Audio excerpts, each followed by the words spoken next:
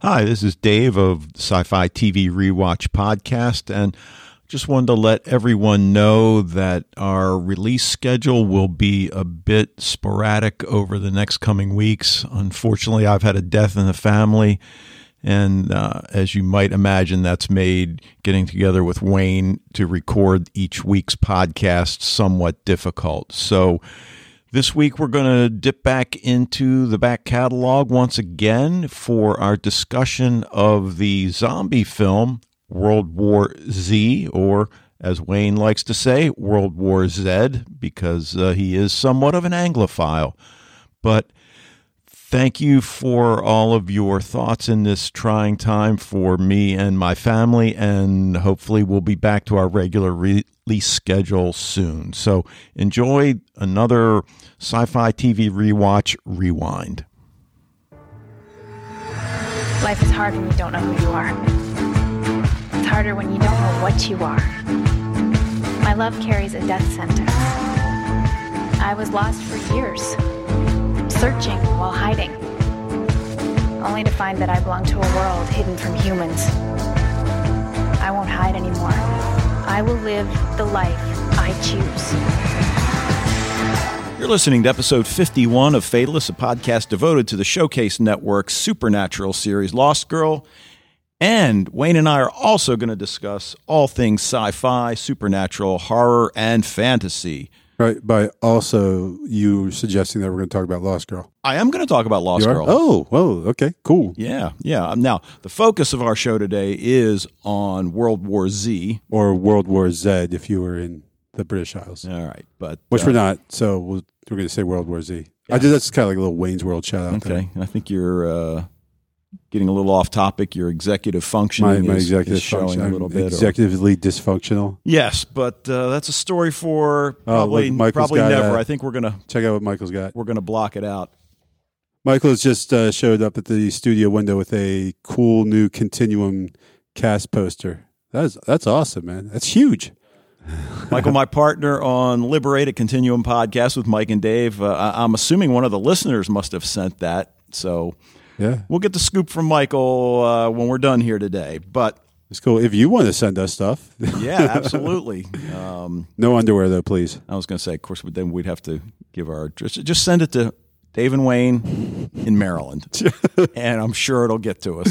Yeah.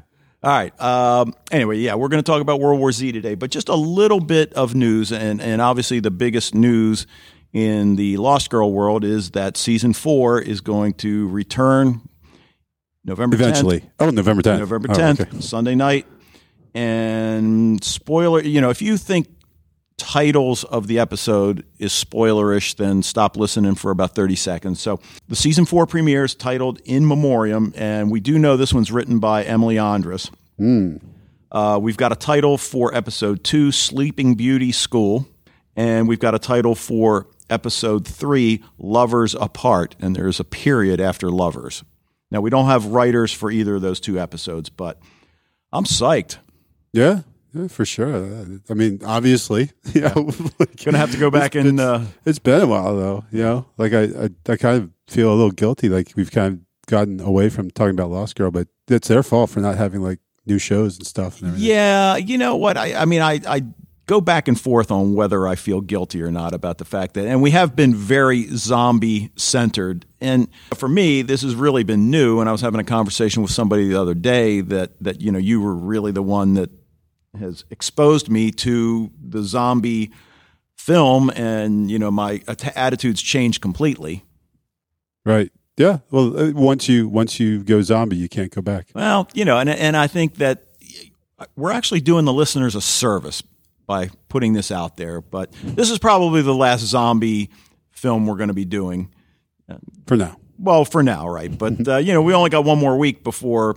Or one more episode probably before we have to start talking. No, I'm also kind of like I just feel like like so much of the stuff about Lost Girl, we've just kind of we've talked so much about it and kind of gone over. Not that we've been completely exhaustive, but it's just like I don't want to go back and end up saying, like, repeating stuff we'd said on previous podcasts or, a number of times. So, I think just kind of like taking a break for a little bit, and then we'll come back to it with a fresh start, fresh shows, fresh view, and be interested. It's, obviously with the way season 3 ended, this is very exciting because there's so much up in the air, and the fact that the first was called In Memoriam, that's, who died.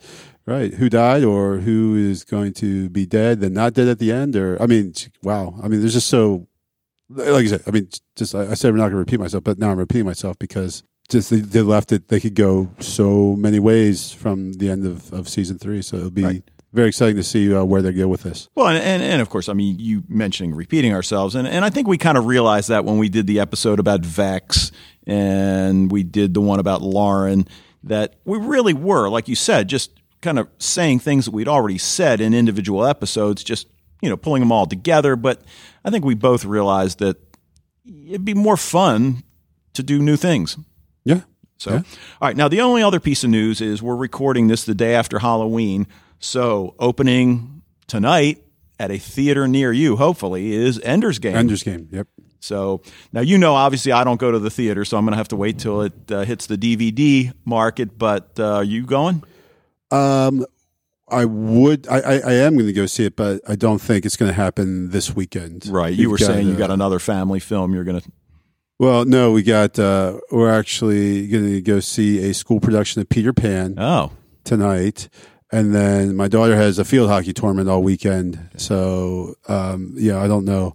And then the boys, I feel like there's just stuff. There's just stuff going on this weekend. So, but I know, both my boys this past summer read Enders because they went away to summer camp. And so I said, well, they were asking me about books. So like, here, you'll love this book. And they both loved it. And so at summer camp, they're making plans with all their buddies to, go see the movie and everything. Though again, they're executive function. They have not followed through on it. They haven't actually called their buddies to make arrangements and plans and everything. So, but I definitely got to go take them to see it at the earliest opportunity. Yeah, and I'm sure they will make the plans as it opens and the buzz starts about it. But right. All right. Well, anyway, why don't we start talking about World War Z, which based on a book by Max Brooks that came out in 2006. And I never read the book. Did you? I haven't, but people who have read the book and seen the movie said as is often the case, that they say go read the book. If you like the movie, you should definitely read the book. The book is incredible. So I haven't read it yet, though. Yeah, and I probably won't, but that doesn't mean it. But anyway, the movie came out in 2013, and just for the sake of comparison, we were talking about. I told you I was going to look it up. So the budget for World War Z was $190 million, which in this day and age is it's still a lot of money, but it's not unheard of, and certainly a film with this many special effects. But they did bring in $540 million at the box office. Now, by comparison, 28 days later that we looked at, the only figure I got was £5 million. So I'm not sure how that converts. I think that actually converts to around $9 million to $10 million US. Yeah, I don't know what the current exchange is, but roughly double it, I think. Yeah, and it did bring in $82 million. So while the numbers were much smaller, by comparison, percentage-wise, they made a tidy profit. Dawn of the Dead, 1978, George Romero, $650,000 budget, and it brought in $55 million. And that number would probably still be going if they hadn't let the copyright slip out on them from under them like that. Yeah, I think we talked about that at the time. Yeah, that's astounding. Before we get to the first thoughts, I'll let you do the first thoughts. Brad Pitt, who obviously everybody that's alive and is sentient and has seen any, you know who Brad Pitt is, and he plays Jerry Lane, former UN operative. But there are actually two films that Brad Pitt has made that I think would fit in the genre category. You want to take a guess? 12 Monkeys. Yeah. 12 Monkeys. Absolutely. He was good in World War Z, but he was awesome in 12 Monkeys. Yeah. Well, I'm counting World War Z as his third. Okay. Yeah. 12 Monkeys, 1995. If you're into time travel, absolutely see it. And it's a Terry Gilliam movie too. So if you're in the Monty Python, you should check it out as well. Now the other was a year before, 1994, Interview with the Vampire. Oh yeah, I forgot about that one. So because I never saw it. Never really. Yeah, I remember when it came out because that was obviously Brad Pitt and Tom Cruise in the movie that it was massive. But I think it was what year did that come out? 94. Oh, 94. Yep. I was just I don't know too busy having fun and a life. Yeah, well, I liked it. And it was certainly before the big vampire craze had taken over. Yeah, there was like a pre-vampire because that was like the Anne Rice. So that's like people. Well, I guess they're kind of reading about vampires now with the whole. Though I don't know if what is that? Oh my god, I can't believe Twilight. The Twilight, yeah, the Twilight thing. I think you did that on purpose. But now it seems like it's more focused on like television than movies. Though I know obviously Twilight, they're books clearly, but I think it's really translated into more like that. Where back then it was this whole Anne Rice as an author, and they had the one movie, Interview with the Vampire, and I seem to recall that there were plans for more of Anne Rice's books to be made into movies, but I don't know. Did Interview the Vampire not do well? I don't know, to tell you the truth. I can't really remember. Yeah. I don't know. For some vague recollection I had that there was supposed to be more, but obviously there weren't. But no, I never went and saw that one. So. Okay. All right. Well, the other, his wife in the movie, Karen Lane, the character played by somebody near and dear to my heart, Mireille Enos, who was, one of the detectives in The Killing. And you didn't really watch The Killing. I haven't seen The Killing, so that's why I wasn't sure how she was near and dear to your heart. Right. Well, that Michael and I did the podcast for TV Talk, The Killing, over the summer, and apparently there's not going to be a season 4, at least at this point, although they told us there wasn't going to be a season 3 either. But right. Was there also not supposed to be a season 2, I think? No. They still hadn't solved the crime. So, it was like, I thought there was something goofy the initial after season 1. Right. Season 1 ended, and they didn't solve the crime, and it left a lot of viewers pretty pissed off. Yeah. And season 2, they eventually solved it, and they certainly said that for season 3, it's going to be self-contained unit. Will let you know who did it at the end, and that was the plan for season 4, but we didn't get a season 4.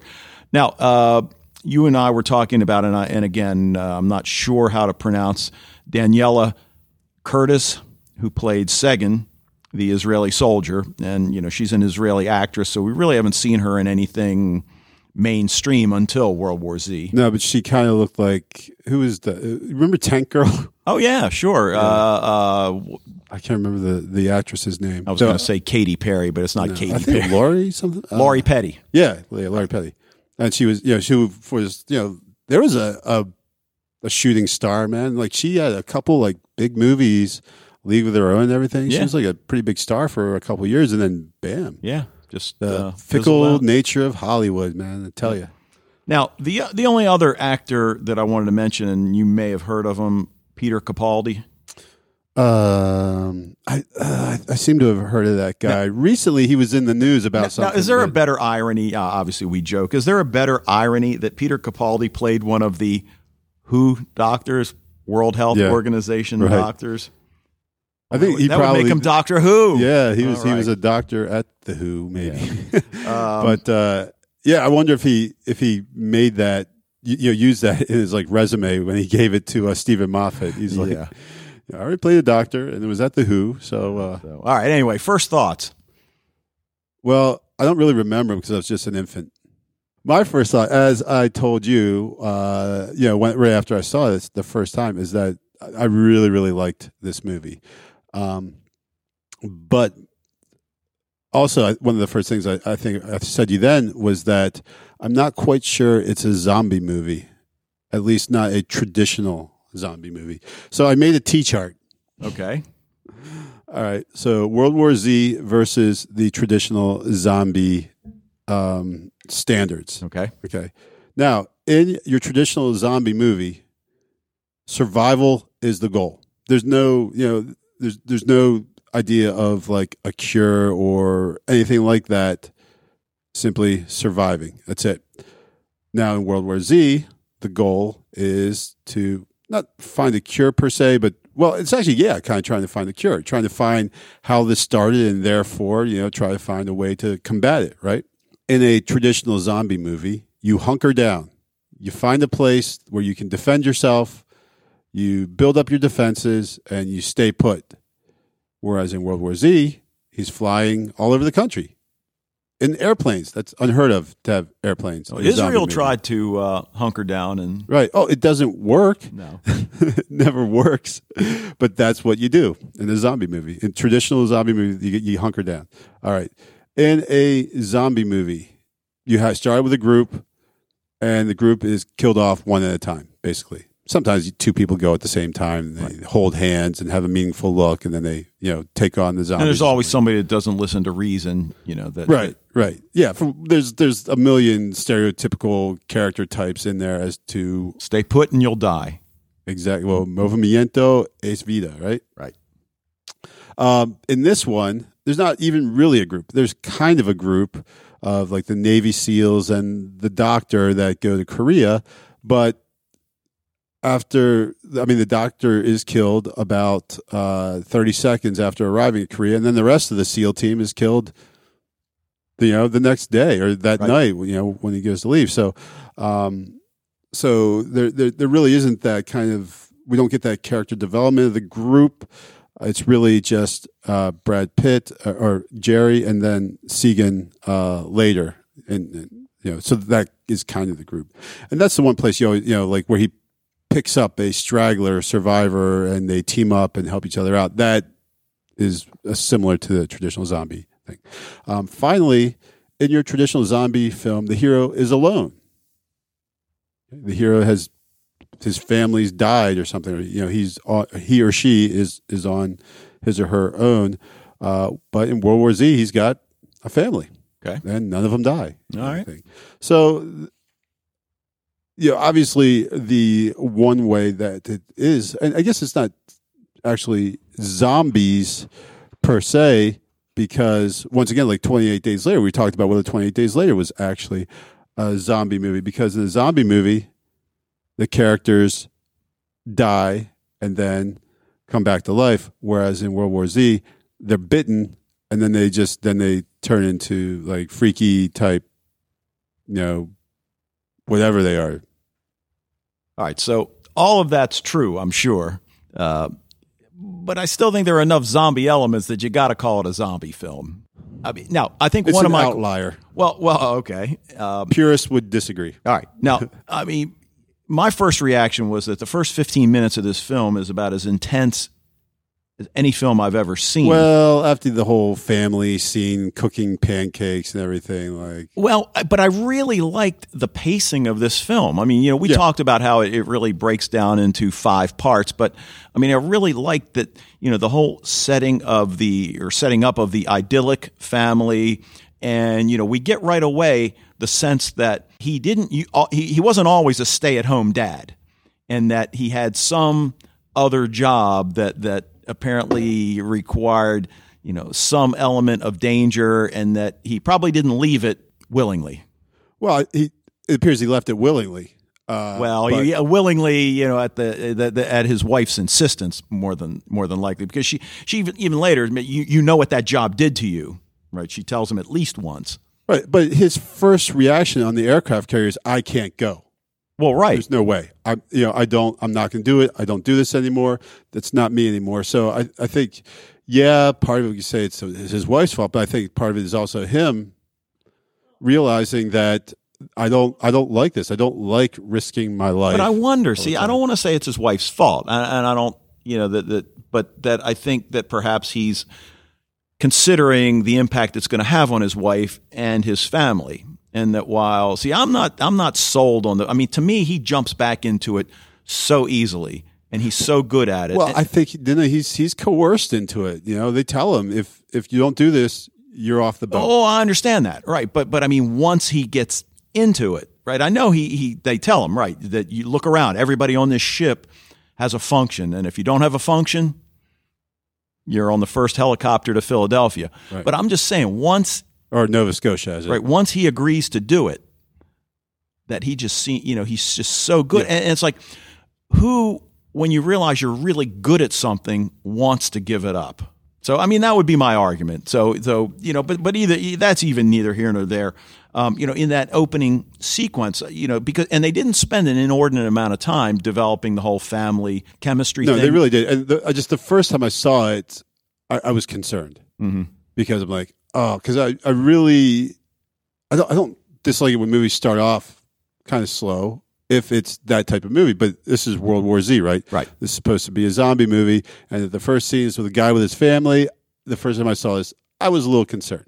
But you are right, because soon they're in the car, and once they're in the car, then crazy stuff starts happening. But even before the car, you start hearing the little snippets from the TV, sure, and just the editing and the pacing. And at first they're just little sound bites, and there's nothing that seems to bring up alarm. And then slowly you start hearing words like virus, and then you start seeing images of people fleeing and. Yeah, and it's just like the beginning of 28 Days Later, isn't it? Where it has just kind of like except 28 Days Later is just kind of showing different images of violence. This kind of juxtaposes the news reports of the apparently spreading quote unquote virus, and then with scenes of frivolous pop culture of American life, like talk shows and cooking shows. Was that Wendy Williams? I don't know. Yeah, right. Yeah, I don't know. But I like that. Yeah, that was definitely a really good opening sequence there. Yeah, and then when traffic stops and they're sitting there in their vehicle, and that motorcycle flies down and rips off the rear view, the side mirror. It's like, wow, just really intense. Yeah. Well, when the cops are all freaking it out of the town, you should probably be right behind them. Yeah, and again, just how he just transitions so naturally. I mean, he sees that truck that is just going down the street and just ramming everything out of its way, and he realizes immediately that's our way out. He gets behind it, just like a lineman or running back in football following his lineman. Yep. That was a good call. But that's also, if you've ever been to Philadelphia, that's like kind of how they drive there anyway. So okay. I think it's just normal Philadelphia reaction to driving. Hey, look, a hole. Let's go. All right. Now, we never really find out the cause. I mean, and again, we get these little snippets that initially they're referring to it as a rabies outbreak. So that now, again, we don't know, the first snippets we hear, I mean, who knows? I mean, certainly we know that the media is not always accurate. Sure. And as Brad Pitt discovers, that there's no way to find out the origin of this at all. And so it's an outbreak. These things happen, and the doctor had kind of the best perspective on it, I think, as far as the nature of this disease. Doctor Who, right? No, I don't know what the guy who gets killed. That doctor. Korea. Yeah, I can't remember his name. Yeah, I don't either. I wasn't actually taking notes. And he wasn't around long enough to warrant that. But right at first, there's like one scene there where I thought he was. He looked like Junior, the kid who plays Junior on Under the Dome. I say kid, and he's probably like 25 years old, but he's obviously not. But there's just like one time when they're in the plane where he like looks at Brad Pitt a certain way. I'm like, oh man, he totally looks like Junior there, but it's not. Yeah. But getting back to the rabies thing, then don't they show us images of animals, that are really exhibiting violent, even seemingly more violent than what we would think is natural? I mean, we all know that, in the wild, certain animals are going to hunt other animals, but they were showing images like really snarling, so that I guess it led me to think that, okay, perhaps this virus originated in the animal kingdom, and then an animal bit a human, and then, of course, here we are. But I think as it is, the origin of the disease becomes inconsequential. Right. And what it turns into trying to find the origin of it to discovering how to combat it, I guess. Right. Well, the only thing about not finding out the origin is that you're not really stopping it. You're just slowing it. Exactly. Okay. Now, were these zombies faster than zombies? Oh, hell yeah. Okay. I mean, they were like pouncing zombies. Like they moved, like I wrote down, they're kind of like the 28 Days Later running zombies, but they've moved beyond the running zombies. I was going to say. to pouncing zombies. They're like animalistic. They go like on all fours, right? A lot of times. Right. Just that scene where they, in Newark, where the helicopter is taking off and the zombies are like jumping after it, even as it pulls away from the roof, they're still jumping after the helicopter. And that's just, wow. And one even got the... Right. One call. Well, I think I described the 28 Days Later zombies as being Ray Rice quick. I mean, these guys were like Usain Bolt quick. I mean, I don't know if that's how you say his first name or not, but you know who I'm talking about? Yeah. Okay. The Jamaican, world-class the sprinter, right? Who's like probably the fastest man on earth, right? Probably been stripped of it. I mean, it seems like they all get caught at some point. But anyway, we digress. We talk about certain tropes. I like the fact that they were setting up, this family and all of that. And then the family we're following, Dad just happens to have all of this training so that now I guess you could argue that that's the story they're telling. Right. As opposed to the family whose apartment they're invited into, who is just a regular and family. And that's where Brad Pitt as the lead role, I think, at first gets in the way. Okay. Because he's Brad Pitt. Exactly. And so I have a hard time seeing him as a normal guy. Right. As just regular dad. It's like it's Brad Pitt. He's clearly not a regular. So that's that superstar quality, that rock star quality about Brad Pitt. Unfortunately, kind of, I think, gets in the way sometimes of it's almost like he has to take roles that are like I don't know if outlandish is the word, but I just can't put my finger. But I just remember watching, thinking that just like, I'm not really buying it at first as Brad Pitt as a regular dude. Right. And, I read so much about him in the media that I guess on the one, if you ask me, do I like Brad Pitt? My first reaction would be no. And then I think like, he was awesome in Moneyball. Yeah. I like that a lot. He's a fantastic actor. He really, really is. And listen, I'm a guy, but he's gorgeous. All right. He's the type of dude guys look at and said, I wish I looked like that dude. Okay. Because he's like, he's like got these godlike good looks. Yeah. But he's, which most you would resent if he weren't such a good actor. And he really is. And then he takes roles like 12 Monkeys. And actually, and quite honestly, this role, he does not look pretty in this role at all. That was pretty early in his career. Well, 12 Monkeys, yeah, but still, but he takes roles that he doesn't take roles that make him look pretty all the time. True. Like sometimes he does, but like for World War Z, he looks. There's times he looks downright old. Yeah. But he's just a superb. And you know what? Actually, my favorite movie of Brad Pitt, and you might laugh at this one, is A River Runs Through It. Oh no, that was a great film. I like him in that movie, and I know. Was that the one Aidan Quinn? Aidan Quinn was his brother.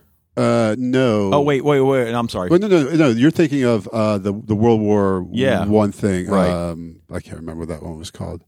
I did see A River runs through it. Yeah, it's the brothers, and they're Tom Skerritt is their father. Oh yeah. He's the preacher, and it's in Montana, and they go fly fishing all the time and everything. Right. And it's basically actually the book is really good too, but it's kind of like an advertisement for the state of Montana tourism business, I think. But and they did a good job at that. Now we're talking about standard zombie film, and I mean, certainly one thing that I hadn't seen before was the whole bashing of the head into the windshield, or bashing of the head into whatever. Well, that's why I think they've even taken it a step above 28 Days Later, where these zombies, they're not really zombies, but these undead. Undead, I think would be the more the politically correct term they call it. Well, then that begs the question: what is a zombie? Yeah, well, a traditional zombie is someone who has died, okay, and comes back to life. Okay. Whereas sort of like Aaron in Revolution. Are these? It's not clear. Like in 28 Days Later, they didn't die; they were infected and they lost their minds. So, and that seems like the same thing here. I don't know if the people are actually dying. Now, people do like twitch violently. So there you might like, and that's a The good Walking point. Dead, people have to die before they change.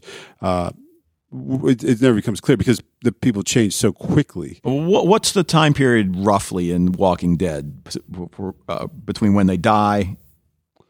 Almost pretty much right after they die, the corpse is like still for a few moments, and then they wake back up as a zombie, as the Z word. Other just awesome visual scenes, and there were a lot of, and you'd think for visually just a great movie, $190 million. But a lot of right. I mean, the scenes of people fleeing the city, and we talked about that. I think with 28 Days Later about how they filmed those. In that case, it wasn't the people fleeing; it was the absence of people from the cities, but just really powerful scenes. And then a lot of the aerial shots that we got were just really, really powerful. Yeah, absolutely. And well, I'll let you keep. No, going. I was probably going to bring up like the main, like the biggest. No, go ahead. The most visually stunning scene is obviously the wall of Jerusalem, and as they start the undead climbing over each other to get to the top of it. That's just wow. Yeah, and do you remember what precipitated that scene? Because everything was fine. Well, it was the Palestinian-Israeli conflict led to the destruction of Jerusalem, apparently. Right. Because they couldn't stop singing. Right. Shut up. Well, okay. Zombies are attracted to sound. Who doesn't know that? Well, they might not know that. Well, then somebody should be telling them. Now, you know what? Bringing that up, though, don't we learn that the Israelis kind of knew what was going on and chose not to tell anybody else? Well, no one would believe them, right? The guy just said like we're kind of on high alert all the time now. Right. So whenever if something outlandish comes down the pipe, it's like that. I wasn't sure what they meant by like that 10th guy. Like if 9 people agree, but the one doesn't agree, it's like, wait, what? Yeah. So, but anyway, but just basically the idea that Israel is like super vigilant, and so they suspected, and they were able to confirm that there was this thing happening. But why? And then they lickety split built that big wall around the city. Yeah. So yeah, who knows? But see, all right, here's my problem with that. First of all, I didn't like the idea they show like the obviously Arab or Palestinian woman with the microphone. So it's almost like they're blaming the Arabs for this. Like, how often is the new bad guys post 9/11 are the Arabs? Everything bad is by the fault of the Arabs. Okay, and then watch it this time and realize, okay, so there's Jewish people who then start singing back, and they're kind of like arguing, trying to outdo each other. So it's really like the two groups. But I'm like that's like it seems that they put undue blame upon the Arab woman. Yeah, and it's kind of bad that we're like looking for not that we're looking for political commentary in a zombie film or an undead film or whatever. Right. But you can't. You really. I mean, that was certainly my first thought as I saw it, and then. Well, and then I go beyond saying, okay, so there's people singing. It's a freaking city. Like, how much noise is being made in that city on a daily basis that a group of people, 2 groups of people singing all of a sudden spurs the zombies to go nuts? Like, really? Well, really, Dave? Yeah, I know. I guess. So at first I thought, if they hadn't used the PA system, they'd have left the microphones. But now, why do they even have it? Why is there a microphone that they're passing around in the first place? Yeah, they're trying to be quiet. Again, back to inconsistencies, and I guess with any film, I guess you could spend an hour talking about inconsistencies. But again, from what we know of the Israelis, you mentioned just being hyper vigilant, and that's in real life as well.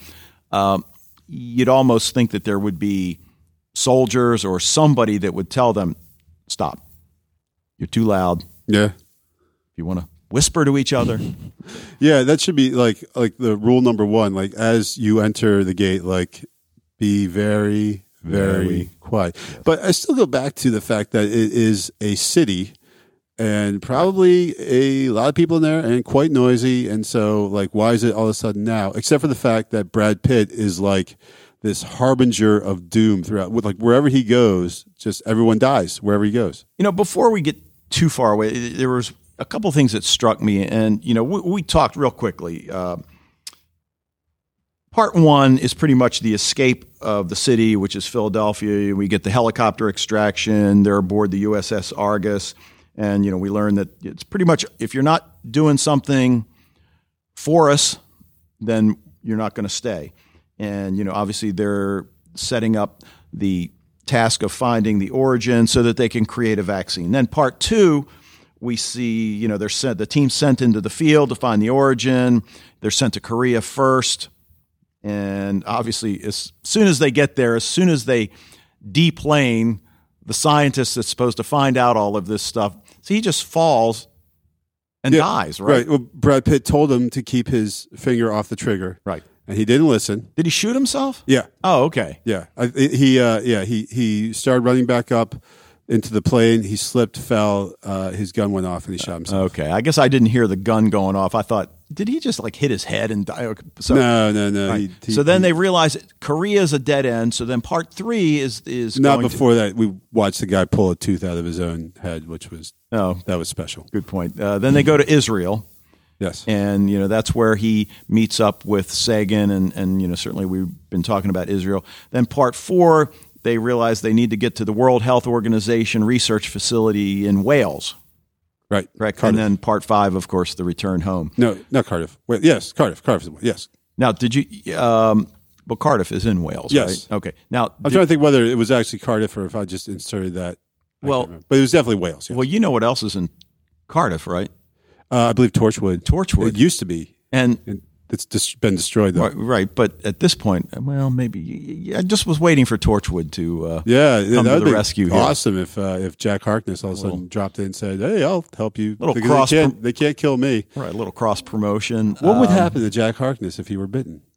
Because they don't die. He can't die. Right, but would he turn into one of the undead creatures? That's a good question. Because they don't die, right? I don't think that'd be a good topic. We could do a whole show on that. All right. Anyway, the scene that I wanted to just mention is that we've got all of this chaos going on, and the first thing we see, and this is Stillwater in Philadelphia, and they realize they got to get out of town, but the child's having an asthma attack, so they got to go into the store, and they go back to the pharmacy area, and he's confronted by I don't know if this guy was a junkie or what the deal was. He's got a gun. Yeah, and it looks like he shot the pharmacist. Right. Looks like he shot the pharmacist. And then when Brad Pitt tells him what he needs, he puts the gun down. He knows right where to go to get it. He gives it to him.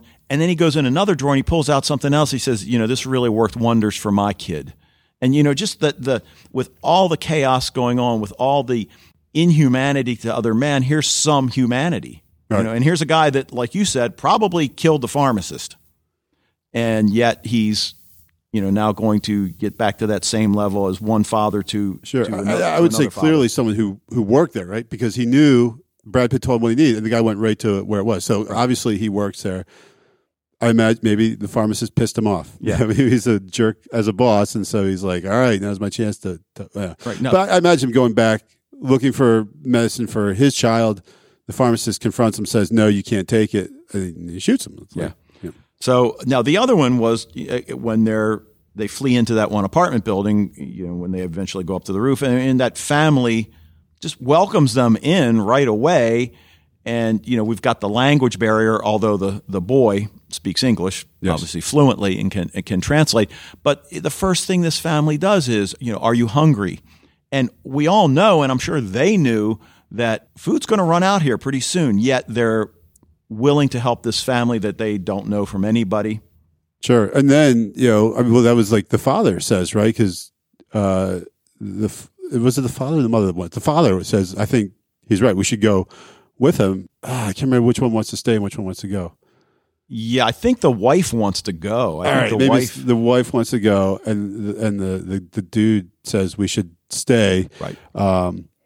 And I think she points out, she says, the food won't last forever. Right. We can't stay here. And Brad Pitt says, movimiento es vida. Movement's life. You got to keep moving. If if you stay in one place, you're dead. And right. And it's never clear exactly, but obviously the zombies get into their apartment, and the son, I forget what his name is, Tommy, I think, right, gets away, and then hooks up with Brad Pitt and his family, and the five. He meets up with Brad Pitt. Meets up with him, and the five of them. Now we also find out that obviously it's virtually every major city. The president's dead. 4 of the 6 Joint Chiefs are dead. The vice president's missing. So there's obviously no central government, or what government there is probably in chaos on itself. So probably shut down. It's probably shut down, and we and we assume the military's in control. And in this kind of situation, that's what makes sense, right? Well, and that family scene, the girl asks them what martial law is, right? Yeah. We get to we go through and we get to the World Health Organization facility, and that's pretty much where they are able to come up with not really a cure, but kind of an approach, right? Sure. A way to, as he refers to as camouflage. Right. So that, because he's noticed a couple times during his travels that there were people that the undead passed by. Right. And so, and you see in Jerusalem, the kid had no hair, and so, right. And then in the first scene was that guy sitting on the ground drinking right in like Philly, out of a paper bag, not in Philly, in Newark, right? Yeah. There was a guy in Newark who was out on the street, apparently a homeless person, and the undead go right by him. So, and there was and then the guy in Korea, the one soldier whose like foot was bothering him or something. I wasn't sure what his ailment was. I don't remember. But there's something wrong with him, that he was in the room when the doctor changed and everyone else got turned, but they left him completely alone. And the other soldiers chalked up to his being very lucky. I'm like, there's probably more to it than that. You should probably investigate why why is Brad Pitt the only one who puts 2 and 2 together, that there's something about this guy that he wasn't attacked. Right. But so unless I miss something, so the idea then is to that the zombies pass by somebody that's very sick or near death or whatever. So the idea is inoculate yourself with the worst virus we can find. Right. Well, not the worst, because you want to not die from it.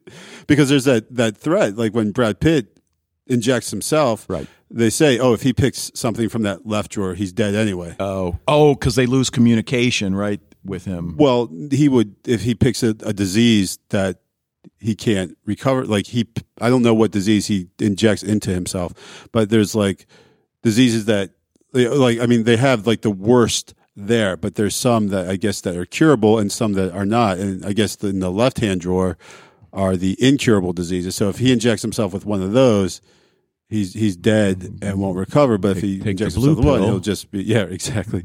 He'll just be he'll be very sick, but able to recover from. And you see them just inject right afterwards. They inject him with something that apparently all is well. Okay, so I'm not sure. I mean, because we're basically at the end of the film now, and I guess I'm not sure what to think of this, because they don't find a cure. It's like you said, and they use the word camouflage as well. So we're basically just delaying the inevitable. I mean, are we led to believe that every person afflicted was contained? I mean, are they? Well, see, that's the thing. Okay, so here we go. In The Walking Dead, for example, everyone has the disease in them. Whether you have turned or not, there's something that's inside of you that the minute you die, you turn to a zombie. Okay. So, or a walker. Everyone is infected already. So as far as cure, they're really not even thinking cure. They're just, Walking Dead is total zombie, traditional zombie survival mode, hunker down mode, all that stuff I talked about earlier. In this, I mean, we're not sure. We're not sure if it's something that is a disease that's spreading, or some. Apparently, no, not everybody has it, because that's why the disease doesn't go to people who are already sick, right? Because it's looking for new hosts. So the idea is, now we see at the end of the movie that people can now fight back, that they can, because the zombies won't attack the people who have been inoculated. So, people can fight back. They won't get bitten. They can kill the zombies and not risk being bitten themselves. Okay. So the idea is that you can kill all those infected now, But will that? You're right, though. Will that? Kill and then the disease? we don't know whether these people ever died and came back. Right. So then I guess it becomes a question: do we try to cure them? So now, which is where in the flesh, as we talked about maybe we can talk about sometime. No, we did the show, the TV show, right? Yeah, that's the thing. How to deal with the recently undead, right? As they now return. Now that the apocalypse is done, these people are returning to society. How do we deal with their reentry in society? So, including the crimes they committed while undead, right? So. So, again, not having read the book, I don't know if that's something that perhaps got explored. I hate to be cynical, but, perhaps that leaves the door open for a part 2. I think that very clearly this movie ends with a sequel in mind. Yeah. Because he even says, right, this is just the beginning. Yeah. So the beginning of, World War Z part 2, the beginning of. So, yeah, you're right. It is a cynical thought, but I completely agree that they're totally setting this up for a sequel, and they don't even need necessarily Brad Pitt for the sequel, right? No. Because it could be someone else fighting the infection somewhere else. Yeah. But, having said all that, I really liked the movie. I mean, as action movies go, it was great. We've talked about, the acting and obviously it was very centered around Brad Pitt. Mireille Enos was certainly in it a lot, and I think she's a great actress. I mean, she did a fantastic job. She was, really good. And the two of them, the chemistry as mom and dad was really just some of the looks like in the car when they realized that they don't have the backup inhaler, and she just gives them that little, doesn't want to say no in front of the kid, and then when they're on the ship, and she's like, "Can you go talk somewhere else?" Yeah. Yeah, very believable, the relationship between those two. And just like you said, how much of it's communicated non-verbally. Yeah. A lot of those scenes where he's out there and she's on, like the one where she's just kind of sitting, like I think she's on the ground. She's kind of got the phone in her hand. She's always got the phone with her. It's like this talisman for her of hope, always carrying this phone around. Though, have we all had that moment where we have the cell phone on and the wife calls at the most inopportune time? And you're just like, why? Yeah. like, dude, you're trying to sneak through the zombies. Turn off your freaking cell phone, man. It's like, come on, that should be like, they say it at the movies. Why don't they say it like, why isn't like James Badge Dale like turn around to the rest and say, okay, remember, be quiet, kill all the zombies, move quickly, and turn your cell phones off. Yes. Your cell phones and pagers turned down. Yep. So no one wears pagers anymore. No, but anything else? Well, I just mentioned the shout out to James Badge Dale because I really like him as an actor. I just found out, looking back, that he was in the Lord of the Flies, which you said you hadn't seen. I hadn't seen the new one. The 1990 American version. I saw it when I was in college. And the new one's made in 1990. Gosh, when was the old one made? I guess in the 50s. Well, because the old one was like early the 60s, but it was in black and white and everything. It was the kind of low budget British operation. But yeah, he's really good. He was most recently, he was had a big star turn in the Pacific a couple years ago for HBO, and then was just in Iron Man 3. He was a bad guy in that, so he was great. I also like that that scene where Brad Pitt cuts off Sagan's hand right after she's bitten. He slices her hand off. I don't know if I'm trying to do my like chronological kind of thinking here, whether in The Walking Dead they had to do the same thing to Herschel. Herschel gets bitten on the leg, and so they have to cut off his leg right above the bite, and that saves him. Okay, and Brad Pitt does it not knowing even whether it's going to work or not. Yeah, and the same thing in The Walking Dead. They're not sure if it's going to work. They do it, and it does work and everything. So yeah, just a helpful hints for surviving the zombie apocalypse. If get bitten on the extreme parts of your arms and legs, and have someone cut it off, and you'll be all right. Sounds good. Helpful hints. All right. A couple of things that we usually talk about at the beginning of the show, but just for a couple minutes, Arrow and Revolution are just, they're off the charts. Off the charts good. Yeah. I think Revolution, I like season 2 so much better than season 1. Yeah. I don't know what it was about season 1. As I said before, I liked it. Didn't love it, but now I think I'm kind of starting to really. I guess you could argue that, and I agree with you, but I guess you could argue that if we hadn't had what we saw in season 1, then they wouldn't be able to do the things. I completely agree. I completely agree with you. Season 1 is kind of like a setup season, and so like the really good stuff starts now. Right. So, and then Arrow, it's like, and we've told the listeners before, I'm always a day or two behind on the show. So I just saw Arrow last night, and I'm just blown away. I mean, the acting is so good in that show, and I'm just, Yeah, it's a very tight show. The acting is outstanding. The writing is top notch. The visual effects are great. The fight scenes are brilliant. There's nothing not to like about Arrow. It's just a fantastic show. Yeah.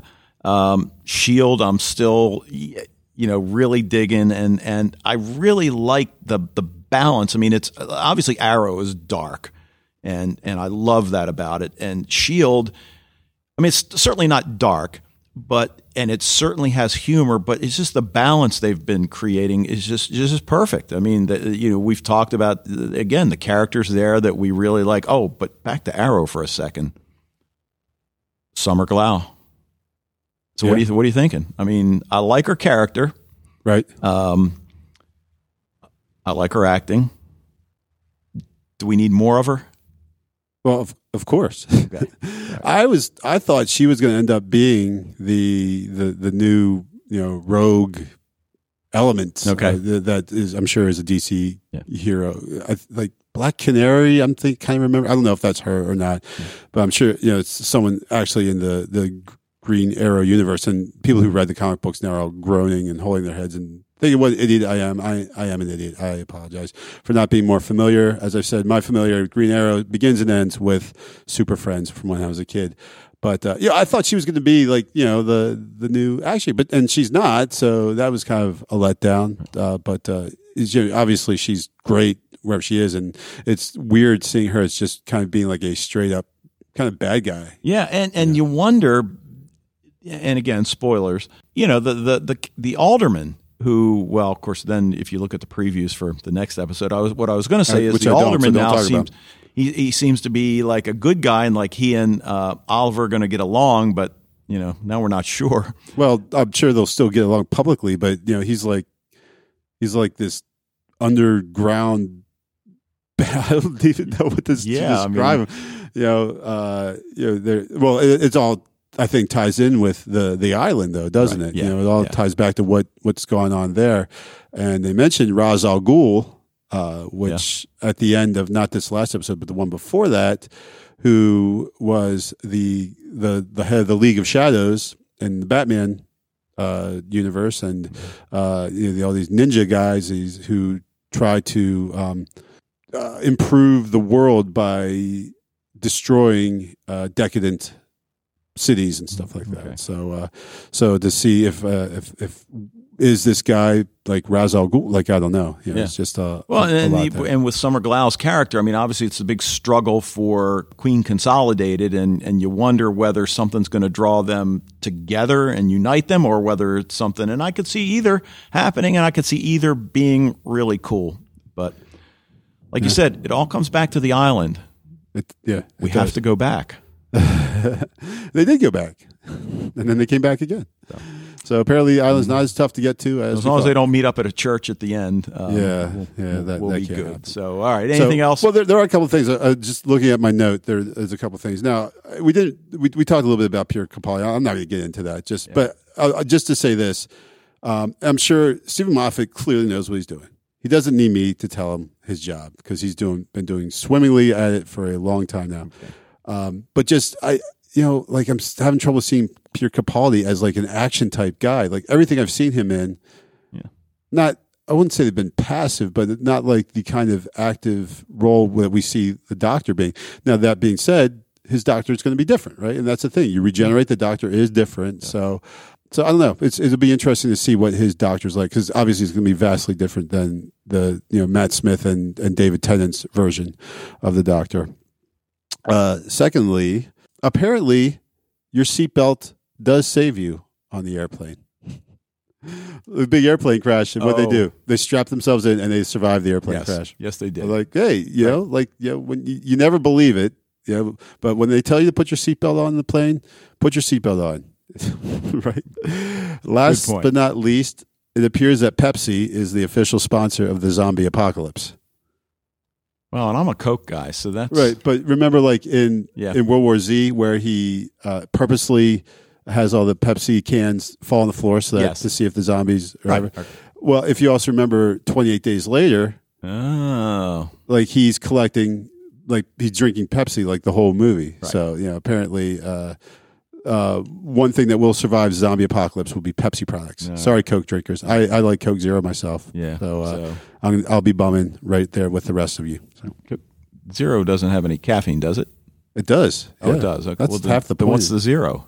No calories. Oh. Okay. It's really good. It's probably awful for you. It's probably like it's not Diet Coke. It's Coke Zero. I don't know what the difference, but it tastes better than Diet Coke. Okay. All right. I usually just have a couple belts when I get up first thing in the morning before I go to the tea. But that's another story. And then just one last thing with the Doctor Who, and we won't go into it now, but obviously if you are a fan of the original series, not the 2005 reboot, what we call classic Who, that there have been missing episodes found in Africa of all places, and they have been available on DVD and through iTunes most recently. Right. Well, and they said there's actually the Doctor Who podcast talked about that and said how that's where you find, because the BBC got rid of these, but there's all these affiliates out there throughout the world. That's where they're finding these classic episodes, old videotapes in the back of these, remote locations. Yeah, so I think we're down to 97 missing episodes, and Michael walked in the studio again. Oh, no, he didn't walk in before. He wants his lunch. So, all right, anyway, so that's going to do it for us. Yep.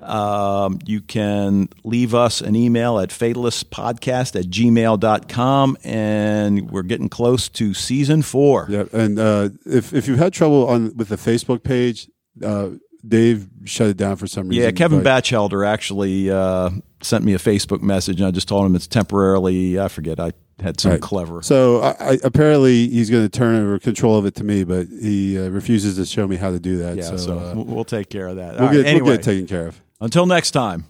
I got nothing.